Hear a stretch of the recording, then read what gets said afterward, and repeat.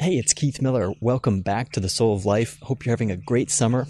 I'm getting ready to start a new season, Season 5 of The Soul of Life, September 1st.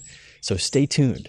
In the meantime, I want to show you one of my favorite episodes, a throwback to Season 2, with John Mather, Nobel Prize winner and the Senior Science Director of the James Webb Space Telescope at NASA. Enjoy.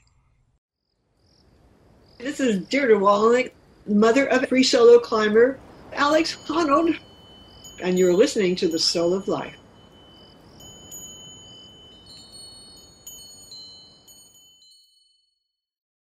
We would sure like to know if there's another place like Earth out there. Dr. John Mather won the Nobel Prize by looking back in time.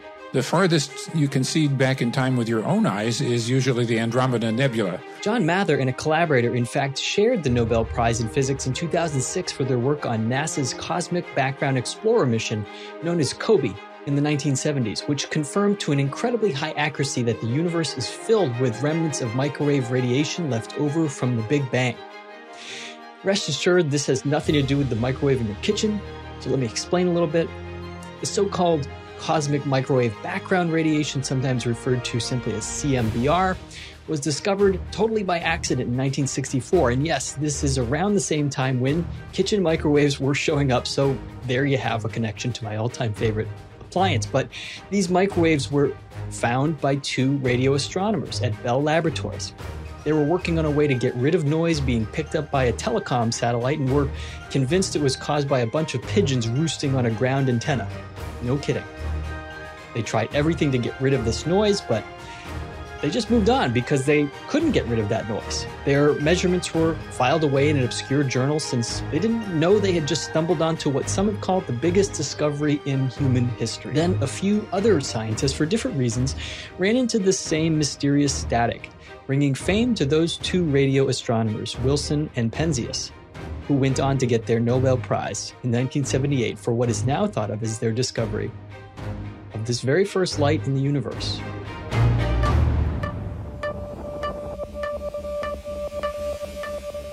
To a non-scientist like me, I have to admit how easy it can be for people to wonder how in the heck such an incomprehensibly imaginative theory like the Big Bang, the British slang for, well, releasing creative energy of a different kind, how it could ever be proven or disproven by someone like John Mather, who I speak to today in The Soul of Life. I felt the same way for my earlier episode about Albert Einstein's wacky theory of gravity. How could that be proven? But mathematics is imaginative as much as it is logical. You'll hear Dr. Mather and I talk about this, but I also encourage you to listen to Season 1, Episode 7 of The Soul of Life to hear science writer Ron Cowan, author of Einstein's Century, explain it much better than me. Proving the Big Bang might seem equally like some conspiracy theory, just far out there crazy talk, until you read about the methodology, these extraordinarily redundant and actually pretty boring mathematical breadcrumbs that were being reproduced by other highly competitive scientists who often try as hard as they can to disprove one another. They all led to the same conclusion. Our entire world, our universe, as we know it, was once an inconceivably small speck that rapidly expanded outward and is still expanding and accelerating, much to everybody's surprise. And whatever you want to do with that fact, however it fits or doesn't fit into the way you like to think of our existence, the scientists like John Mather don't really care. Well, to tell the truth, I don't spend much time speculating about those answers. I think I'm going to work as hard as I can to get data. But they do care about that noise on the microwave spectrum, the cosmic background radiation.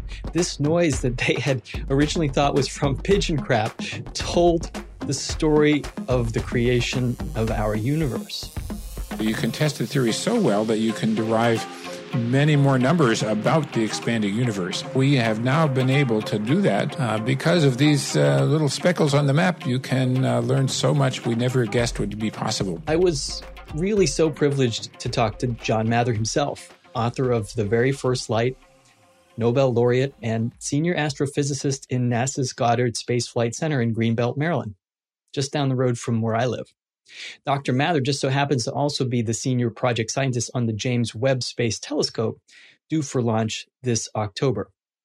Since I'm a science nerd, sort of, and an astronomy fan, this was especially cool for me since I got to take my son on a tour of one of my friend's labs at Goddard, and we got to see where they were working on the James Webb when it visited there a few years ago. So to me, this was like at the same level of getting a behind-the-scenes tour of Fenway Park. It's just one of those things you'll never forget. The James Webb is the largest and most powerful space telescope ever built. If you were 1 square centimeter, the size of a bumblebee, hovering out there in deep space, about the distance of the moon away from Earth, we'd be able to see you. Something that's this powerful and get such a sharp image is surely going to give us a surprise. We just don't know what it's going to be. We talk about how captivated people were when the Hubble Space Telescope stunned the world with dazzlingly beautiful details of distant galaxies, how citizen astronomers so fell in love with this scientific instrument that it was able to get funding for repairs and exceeded its expected life. The James Webb is expected to bring us even more emotionally riveting images and discoveries about our place in the universe. You can see through those beautiful glowing clouds of gas and dust that people love to look at and see inside. So we know stars are being born today inside those beautiful clouds, and astronomers say, I wish I could see in. The infrared capability lets you see in.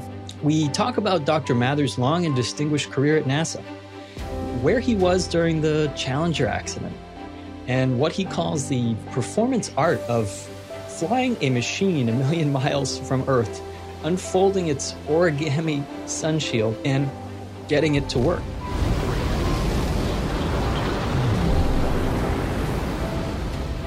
When you're standing out there at the rocket launch site, waiting for your project to go up into space, and you say, oh, well, you know, all of us have put our lives into this thing, and there it is sitting on top of hundreds of thousands of pounds of explosive material.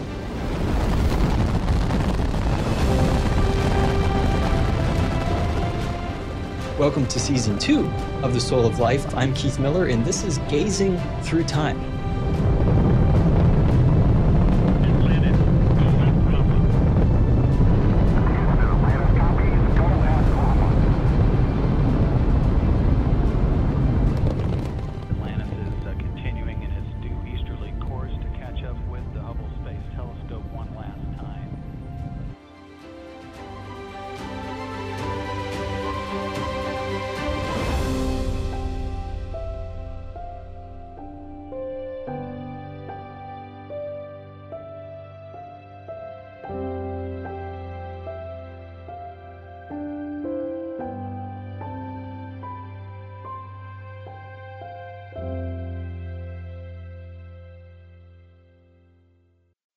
There was no definition of the mind that anybody had.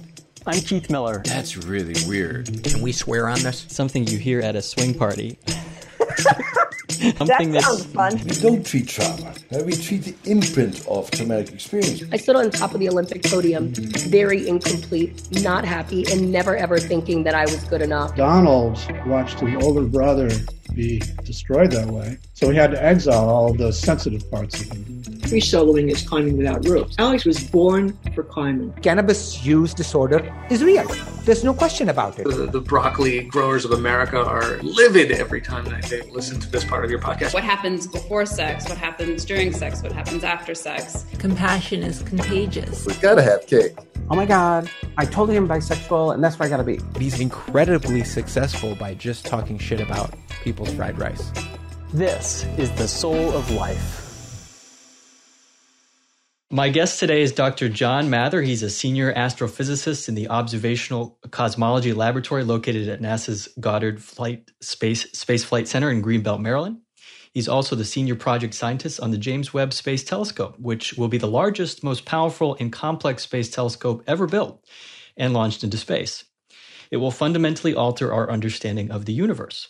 Dr. Mather was winner of the 2006 Nobel Prize for Physics with George Smoot for their work in the Cosmic Background Explorer mission in the mid-1970s to measure the heat radiation from the Big Bang. Mather and his team measured this very faint radio noise that astronomers had theorized could only come from the most distant events at the beginning of time as we know it. And their measurements confirmed the Big Bang theory to an extraordinary accuracy. In 2007, Mather was listed among Time's 100 most influential people in the world. He's the author of many publications, including his book, The Very First Light. It's my distinct privilege to welcome Dr. Mather. Hi, Dr. Mather. How are you? Fine, thank you. Glad to talk with you.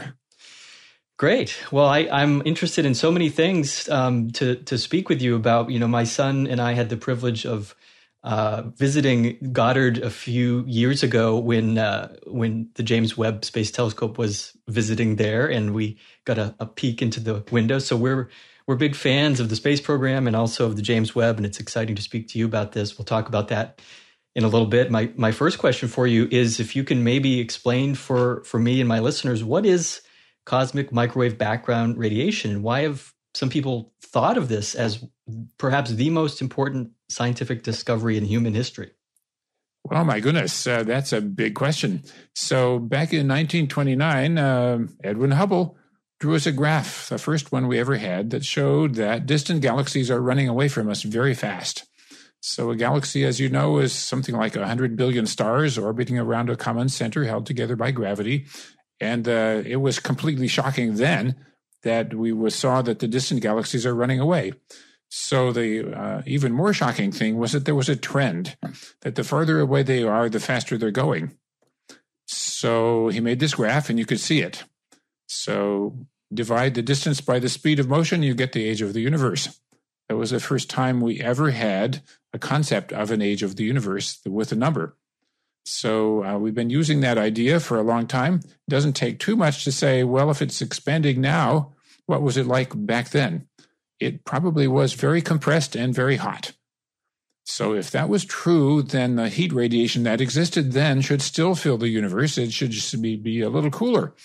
So it was predicted back in 1948 that this radiation must exist, and we even knew about the right temperature.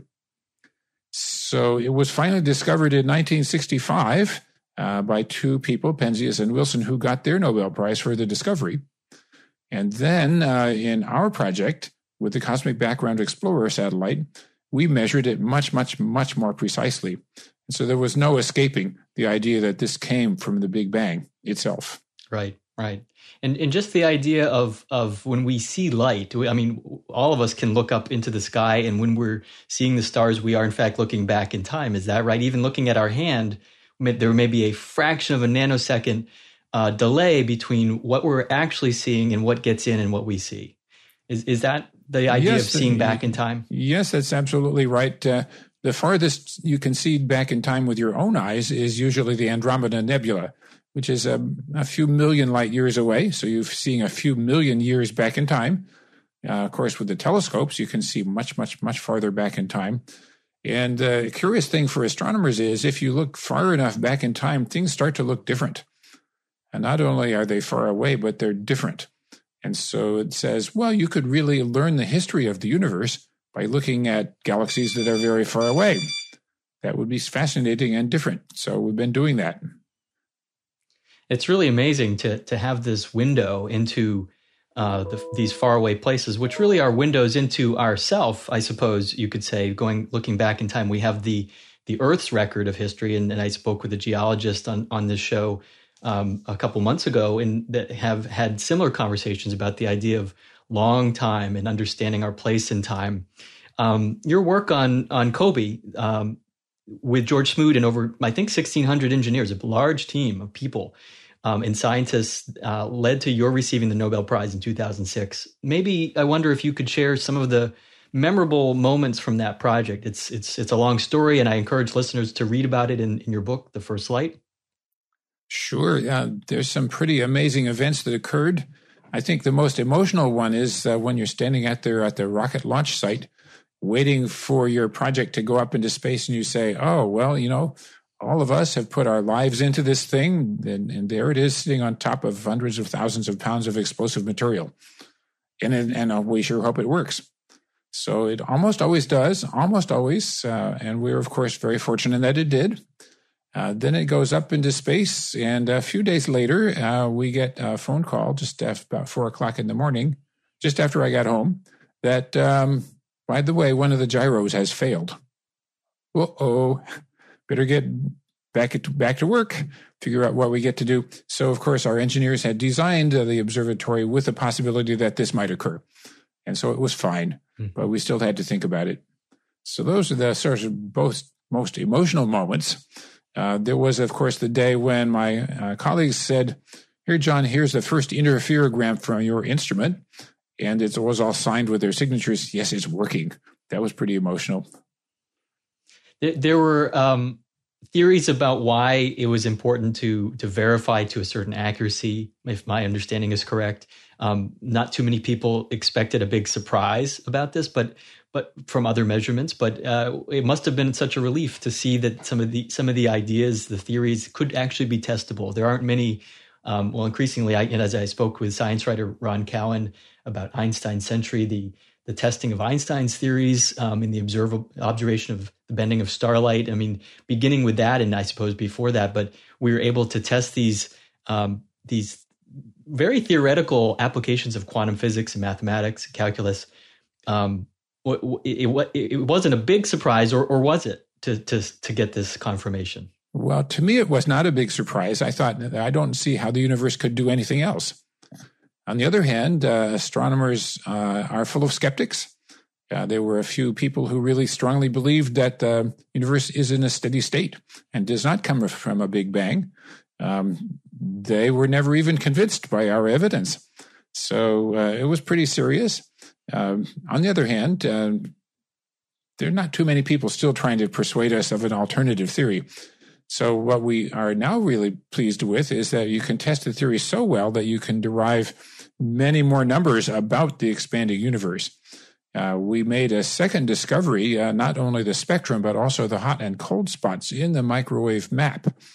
And these spots have statistics, that is to say how many big ones and how many little ones there are. And if you work it out in great analysis depth, then you can say, well, I've got a model of the universe. It's got all kinds of things in it. It's got ordinary matter. It's got dark matter. It's dark energy. And it's got a history. When did it all start? And you can say, well, if you really understand all these things you say you understand, you should be able to predict everything about these maps. Not the detailed speckles, but the statistics of the speckles. So we have now been able to do that following the COBE project. There have been additional, even more precise measurements that have enabled us to get percent level measurements of these ideas. How much dark matter is there? Something that we didn't even really appreciate until lately. Right. So because of these little speckles on the map, you can learn so much we never guessed would be possible.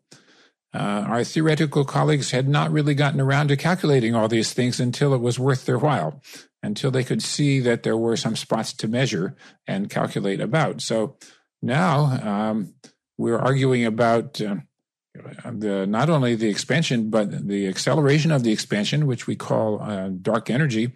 And now we're even wondering if there's more than one kind of dark energy.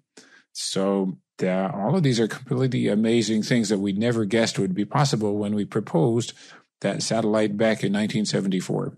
It's really amazing. It seems like the more we know, the more it unlocks deeper questions about our understanding and allows us to make more complex observations and measurements. You mentioned the stress of the launch of COBE on, I believe, a Delta rocket. I think it was one of the smaller rockets. Mm-hmm. It was supposed to be, as you tell it, it was supposed to be launched in the Challenger program from a West Coast launch in Vandenberg Air Force Base because it needed a polar orbit. What kind of impact did the Challenger accident in 1986 have on you and COBE? I know I was in third grade, like so many people, watching the Challenger launch, and everyone was excited. And I know when I visited Johnson Space Center and got to that memorial, it was just overwhelming emotionally for me to witness. And those are obviously that's the human casualty of that. But there was also many people behind the scenes who lost their, maybe a decade of work potentially on some instruments that were going up. What was the impact of the Challenger on you and the program? Well, for me, I wouldn't watch the launches. I thought they were all too dangerous. And I thought we're just waiting for a disaster to occur. And so anyway, I know where I was. I was walking down the hall in the building where we were putting the COBE satellite together. And so the news comes in, well, I'm not surprised. I'm so sorry, but I'm not surprised. So now what do we do? Maybe we'll never get to fly our COBE satellite. But our managers and leaders on the project said, well, we'll find a way.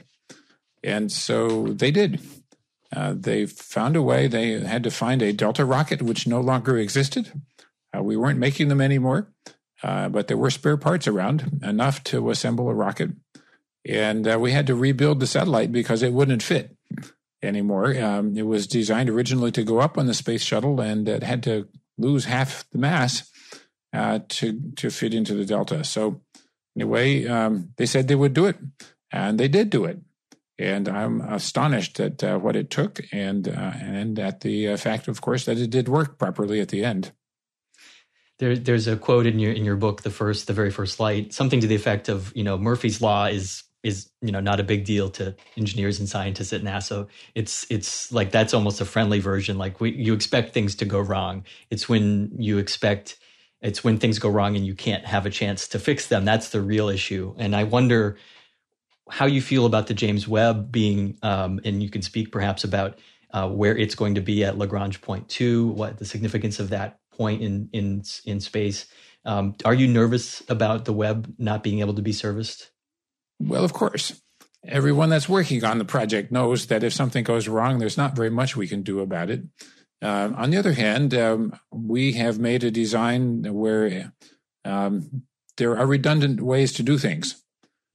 We should tell people what the James Webb Telescope is. Yes. It is the planned successor for the great Hubble Space Telescope. It is much larger, much more powerful, and sees infrared light that the Hubble cannot pick up. So it is a very much more difficult project because it's so large that it has to be folded up to fit into the top of the rocket. So after launch, we wait a little while, and then we push the buttons, send the commands, that is to say, please unfold yourself in space. And so this is a multi-step process. It's not quite like it is landing on Mars, where it's completely hopeless to send a command because you can't even get there. In our case, we will be watching every step and say, well, did that work? If it doesn't work, we'll try the other way. So we have our plans. But the most important thing to do is to make sure that you've tested it thoroughly so that no matter what happens, it'll be fine. That everything that could go wrong has been checked. So we put it through a very rigorous environmental test. We shake the daylights out of it, as it will be shaken when it flies. We put very loud noises next to it, as it will be when it flies. The parts that would be cold in outer space, we've already tested them very cold in a vacuum tank in Texas. So everything that we can do to test it the way that it will be in space, we do that. And then you still, at the end, we say, now I've got to fold up my parachute the way that I know how to do it and get it right. Right. So there's always that nervous business about the end. Yeah. But at least the principle and the design seem to be sound. Right. And rehearsal is a big piece of it. We'll touch on that in a moment. But as far as the performance art of this that you've spoken about, but maybe you can say a little bit more about how the James Webb Space Telescope compares to Hubble, how it is different. You mentioned it is larger. How else is it different? What can we expect? The Hubble gave us these stunningly beautiful images of galaxies far away and insights about our place in the universe. It was looking back in time, of course, also. In a wide field, I understand it. What is the difference? Well, the main difference is it's bigger, more powerful, and does infrared. So it sees things the Hubble cannot see at all. So, things just look different in the infrared camera. When you go around and somebody shows you yourself in an infrared camera, oh, I don't know, I didn't know I looked like that. So we expect surprises when we do the same thing for things in space. Just to say, what are those differences? Well, number one, the expanding universe stretches out the light of the distant galaxies so that what starts out as short wavelengths ends up at long wavelengths, which is to say infrared. So we need the infrared capability to see the light of those most distant galaxies. Second thing infrared does for you is it goes around dust grains instead of bouncing off them. So you can see through those beautiful glowing clouds of gas and dust that people love to look at and see inside. So we know stars are being born today inside those beautiful clouds. And astronomers say, I wish I could see in. The infrared capability lets you see in.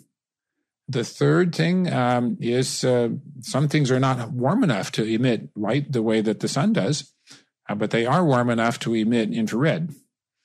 So to give you some sense of this, if you were 1 square centimeter, the size of a bumblebee, hovering out there in deep space, about the distance of the moon away from Earth, we'd be able to see you very well, 2 ways, actually. The sunlight you would reflect and the heat you would radiate. So something that's this powerful and gets such a sharp image is surely going to give us a surprise. We just don't know what it's going to be. Right. What would you like to be surprised about when you get some of these measurements and observations back from the James Webb? Well, goodness. There are a couple of kinds of surprises I kind of expect. One is that the history of the early universe is complicated. And I think that it's not impossible that we will discover some category of object that came and went. That they were formed early on. They've all burnt out or disappeared by now, so we can't find any now. So I think the telescope might find that, and there's beginning to be a little evidence that's in the news occasionally about how the universe is brighter than people thought. And the reason for that is unknown. So that's one thing. So maybe we'll see them. I certainly hope so. The other thing where I think we could get big surprises is in the subject of planets. We know that most stars have planets. And we are hoping to learn a lot more about those planets with the Webb telescope. There are not very many that are big enough and bright enough and far enough away from their stars that you can actually see them as a little dot. But there are a lot where we know that this planet goes in front of the star and blocks some starlight for a while, and we can analyze the light that is being blocked and do a subtraction and say, well, before and after, what's the difference? And we say, that's the planet. Let's get the chemistry of the atmosphere of that planet. So we're working on that. We have a plan of about 30 different planets we know we're going to look at this way, and some small, some medium, some large. None of them are likely to be very much like Earth. But, of course, a great hope that astronomers have is one of these days we'll say, I found it. There's a planet over there. It's a lot like Earth. Not only the right size and temperature, but maybe it has water and air and oxygen, which, of course, comes from life here. So we would sure like to know if there's another place like Earth out there. Personally, I think there are, but we haven't found them. It would be so exciting, obviously, to begin to get these bits of information about other planets and life. There's so much we can learn, so much we may not even know that we can learn, that we will stumble onto. You mentioned the Webb. You've spoken about the Webb project being a performance art. Obviously, the launch, just getting the launch right is one thing, but you mentioned the unfolding, the intricate sort of. There's an origami sequence, sort of of this shield. Why? Maybe you can say more about the performance art aspect. Please take the time now to subscribe to The Soul of Life wherever you're listening. Give it a thumbs up or write a positive review. That's the best way to make sure you don't miss out on these amazing episodes planned for Season 2. Well, a performance art is one in which the actually doing of it is part of the process. So you can say, I have calculated, I measured, I designed, and yet still when you come to the real thing, you have to get it right. And so there is people sitting around in the control room figuring out, is it doing the right thing, and deciding what to do about that. So that's the kind of real-time art process where you have to say, I see it, it's okay, or it's not okay. If it's not okay, what are we going to do? And so we're doing rehearsals of that already. We've had well over a dozen rehearsals. And by the time we get to launch, I think there will be about 30 of them. So how do you do a rehearsal with a piece of hardware that's somewhere else? Well, we have a digital twin. We have a simulation of the entire process in a computer. And so we practice and rehearse with the digital twin. A friend of mine who works at NASA Goddard had the the privilege of being one of those people on the ground, one of the engineers who helped Mike Massimino when he was doing the repair of the Hubble and needing to get, I think, some sort of wrench that they didn't have, and to get some bolt open or something. And so that aspect of this is a real live sort of exercise, that it's as much as science is about, and especially astrophysics is a very precise science. There's this very human aspect to it. People make mistakes. We make mistakes. We learn. We try to get things right.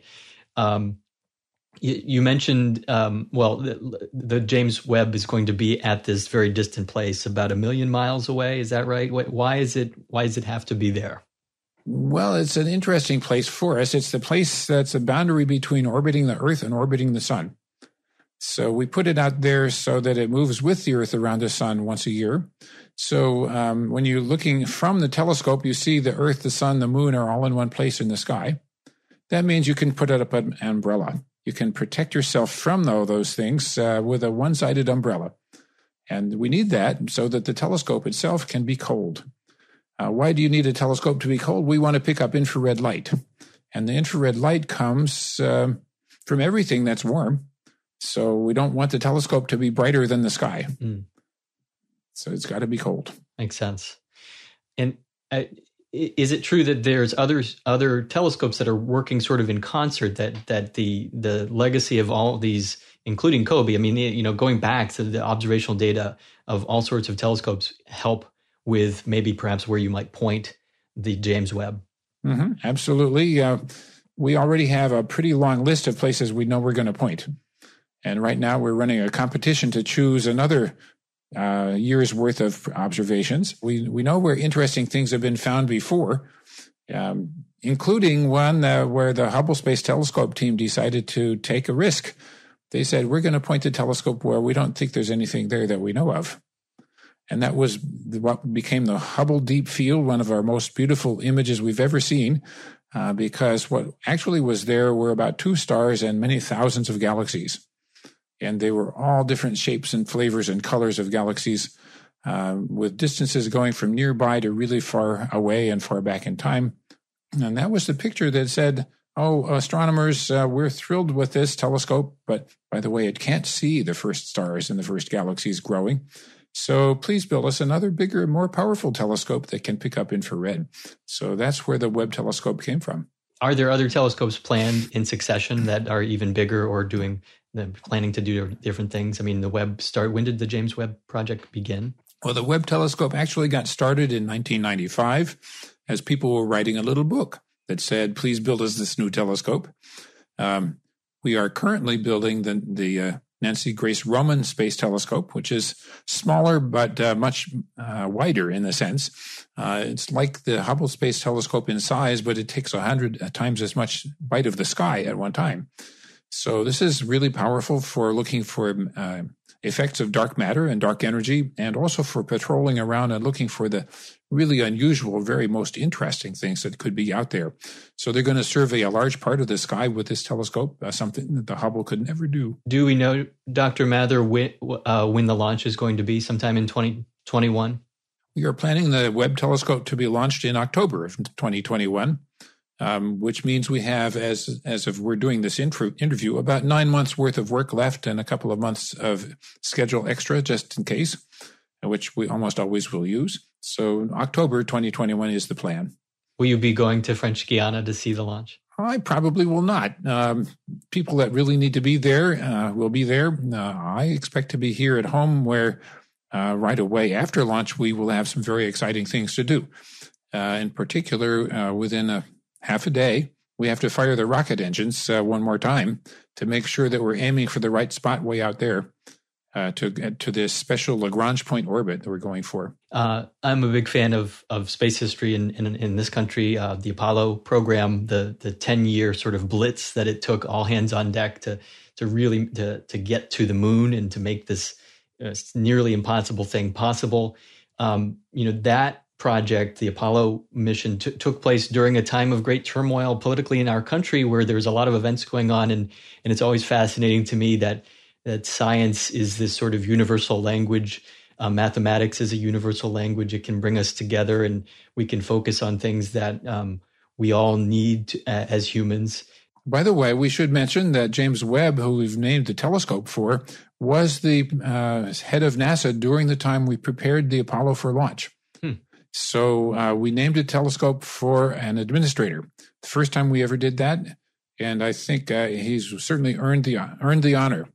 Not only did he get us to the moon, but he also made sure that we did some science. He said, Mr. Kennedy, we want to do some science. Can I start up some science labs around the country? And so we did. And he made sure we got started with probes to Mars and going out to Jupiter, Saturn, Uranus, and Neptune. So under his leadership, we got really going with science as well as the human program. And so I'm thrilled that we were able to name a telescope for him. It makes me think, Dr. Mather, how vast the teamwork is, that when somebody gets an award or somebody gets recognized in science, there's always, or astronauts are always known for this, being sort of the public face of spaceflight, but there's a team of engineers behind it, and these namings, it seems to be one of the ways to build a legacy. I know I grew up in a suburb of Worcester, Massachusetts, and so when we would go to the Auburn Mall, there's a very small plaque where Goddard apparently launched his rockets, and forever in history now. What is it like to look back in time? I want to shift gears, if we can, a moment here. What is it like to look back in time when some people on the outside maybe speculate about, what was before the Big Bang? Are we going to be able to see before the Big Bang? And these type of questions. How has that affected you and your career and finding meaning in the work here? Well, to tell the truth, I don't spend much time speculating about those answers. I think I'm going to work as hard as I can to get data, so we might have some evidence to base the tests on. So right now, we certainly have the idea that maybe the universe has bounced, that maybe there was something, a prior universe that collapsed into something that resembles our Big Bang and then bounced out again. So I don't know how we would know, but it's certainly a popular alternative to the idea that there was only one. There are other versions where you say, oh, well, maybe there are many, many universes because our theoretical calculations give us quantum mechanical descriptions that would say, yeah, it would. Yet at the moment, I have not seen any convincing idea that said we would ever know. What would the evidence be in our universe of any either bounce or evidence of another universe somewhere else? So I think we're sort of stuck in the one that we have, but once in a while we get lucky and our mathematics really tells us something convincing. Dirac back in the 20s said, here's my little equation for electrons, and you know what? There's something with a negative energy in here. Maybe it's a positron, an anti-electron, and sure enough it was. So once in a while you get lucky and your theory works out and is a stunning success. We like to forget all the other ones. So we can make a lot of wrong theories and hope to forget them. There's still a lot of work to be done. It sounds like you're saying. I mean, there's always work to be done. I wonder what you would say to a young person starting off in high school or primary school who has an interest in science, has an interest in space. What are the things that you would say to yourself as a young person if you could go back in time to sort of give guidance and direction to a field of study? Oh my goodness. Well, everyone's history is different. In my case, I was very isolated as a child, and I had a lot of time on my hands. And so I spent it reading about science and fooling around with hammers and saws and drills and nails and crystal radio and a one-tube radio and lenses and mirrors and things to make telescopes. So I just loved the exploration of it. I was interested a little bit in geology. In my area of northern New Jersey, you could walk around this dirt road and pick up fossils. So I was interested in a lot of things that I didn't follow up. But anyway, I think the essence of being a scientist is to be curious. And I think if you're a kid, you're curious. And after a while, you say, maybe I shouldn't be so curious anymore. I got to get a job and I got to do this and that. But if you are curious enough, you may be able to say, let me get paid for being curious. long time ago, you couldn't get paid for that. But now we can, because the world recognizes the value of what scientists do. These days, for instance, we have a brand new vaccine, which was made by a technique that could not have been done 10 years ago. And we had it in months instead of many years.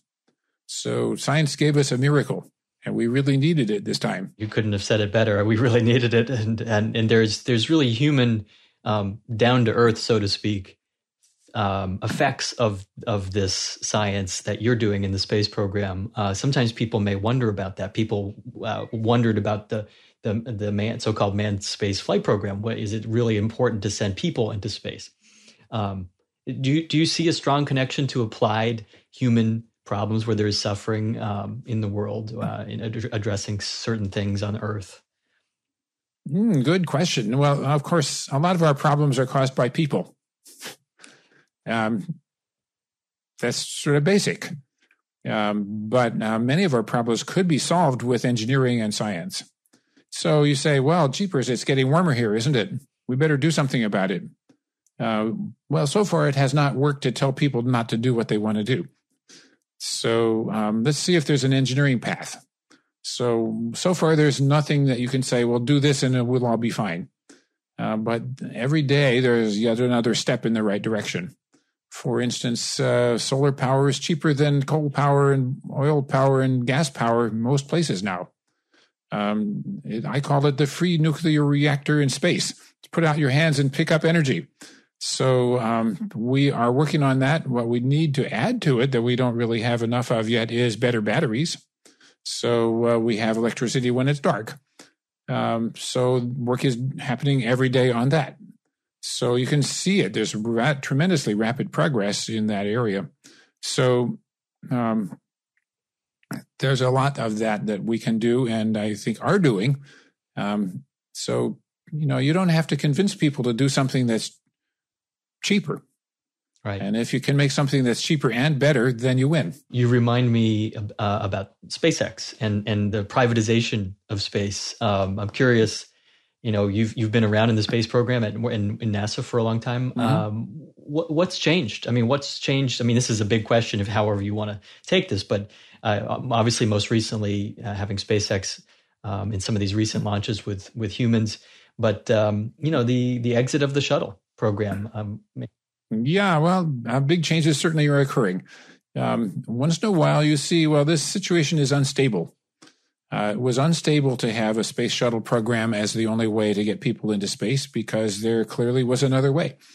The old-fashioned expendable rockets actually were pretty reliable, and they turn out to be pretty safe if you do it well. So we've been doing it that way ever since the shuttles were ended. How hard is it to get people to pay attention to a space launch?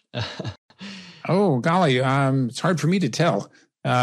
We certainly do not have the kind of excitement that you had when lives were being endangered at every launch.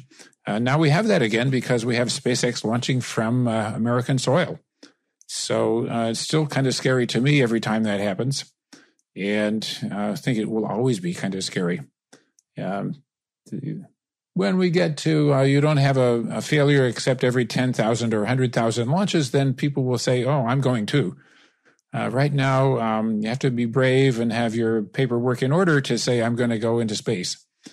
So I'm very glad that some people are able and willing to do that and still function as brilliant pilots and scientists and engineers in space. So we're beginning to learn how to do that.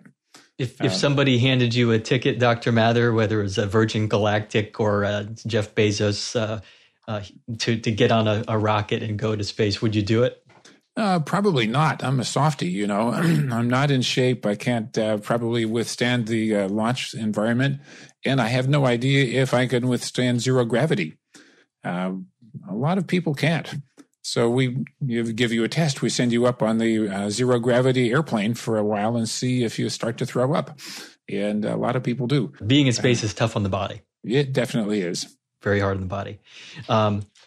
Finally, I guess, wondering how difficult it is not just to pull off a coordinated effort with scientists who have their own, careers at stake sometimes, egos, there's politics, external pressures, criticism from the media, that sort of thing. But then, like the James Webb is a international collaboration between the Canadian Space Agency, the European Space Agency, the United States. How is it possible to pull this off without getting at each other behind the scenes? Well, I don't know that it's possible.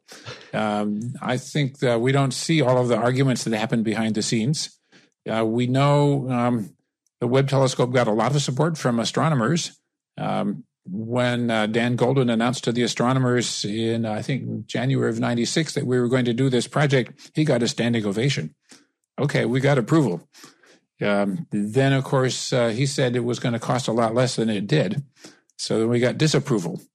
But we did negotiate international partnership along the way. And after we have one of those, then it makes it a little harder for people to pull out the plug and say, we're not going after all.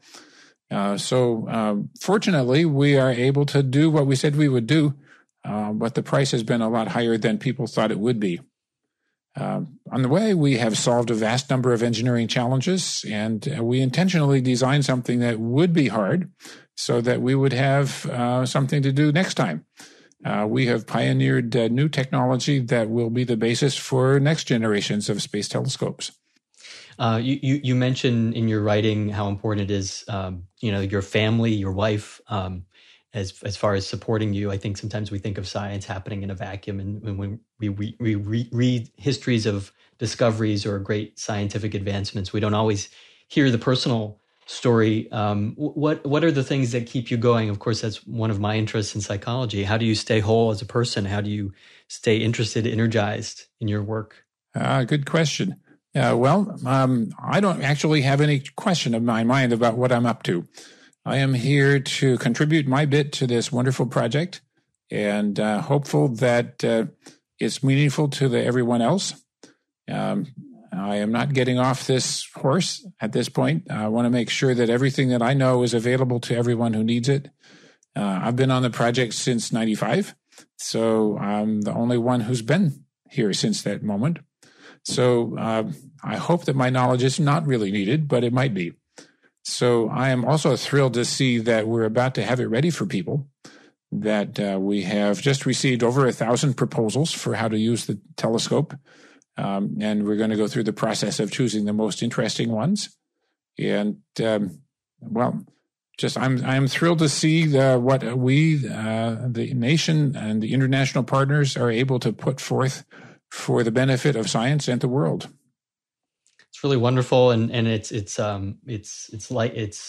wonderful to hear the humility, even about this that you bring to this very challenging work. Anything else that you want to share? Anything you'd want my listeners to look into more, where they can hear you speak, or other projects you're working on that you want to get out there? Astronomers are right in the middle of writing a new book about what they think their top priorities are for the next decade. So sometime in the spring, this book should come out from the National Academy of Sciences. That'll be exciting. We have 4 enormous observatories being proposed that do different things. And it'll be really exciting to see what astronomers want to have the most. Some of them would be extending the Webb telescope science. Some of them will be looking especially for little planets way out there like Earth, maybe. Some of them will be extending the science of infrared into the longer wavelength infrared, things that are colder way out there. And there's one that's looking for X-rays from really, really hot things out there. So maybe we'll get to do them sometime, depending on whether we can convince people that this is the most coolest thing to do. Sounds cool to me. I mean, your work is inspirational, and I'm so glad that you spent some time here with me today. Thank you, Dr. John Mather, the Senior Astrophysicist at the Observational Cosmology Laboratory in NASA Goddard Flight Space Center. Thank you for your time today. Thank you, Keith. It's been a pleasure. Thanks for listening to The Soul of Life. This is Keith Miller. Oh, and don't forget, please leave a thumbs up or a like for this episode wherever you're listening, so that others like you may find the soul of life. I mean, really, it's not every day you get to share the soul of life with someone. Okay, so you can post a comment or question on souloflifeshow.com. I'd love to hear from you. And please subscribe now to get the next episode. I look forward to sharing more of my soul of life with you. I like it, and it's not harsh to my eardrum. All right, I will go.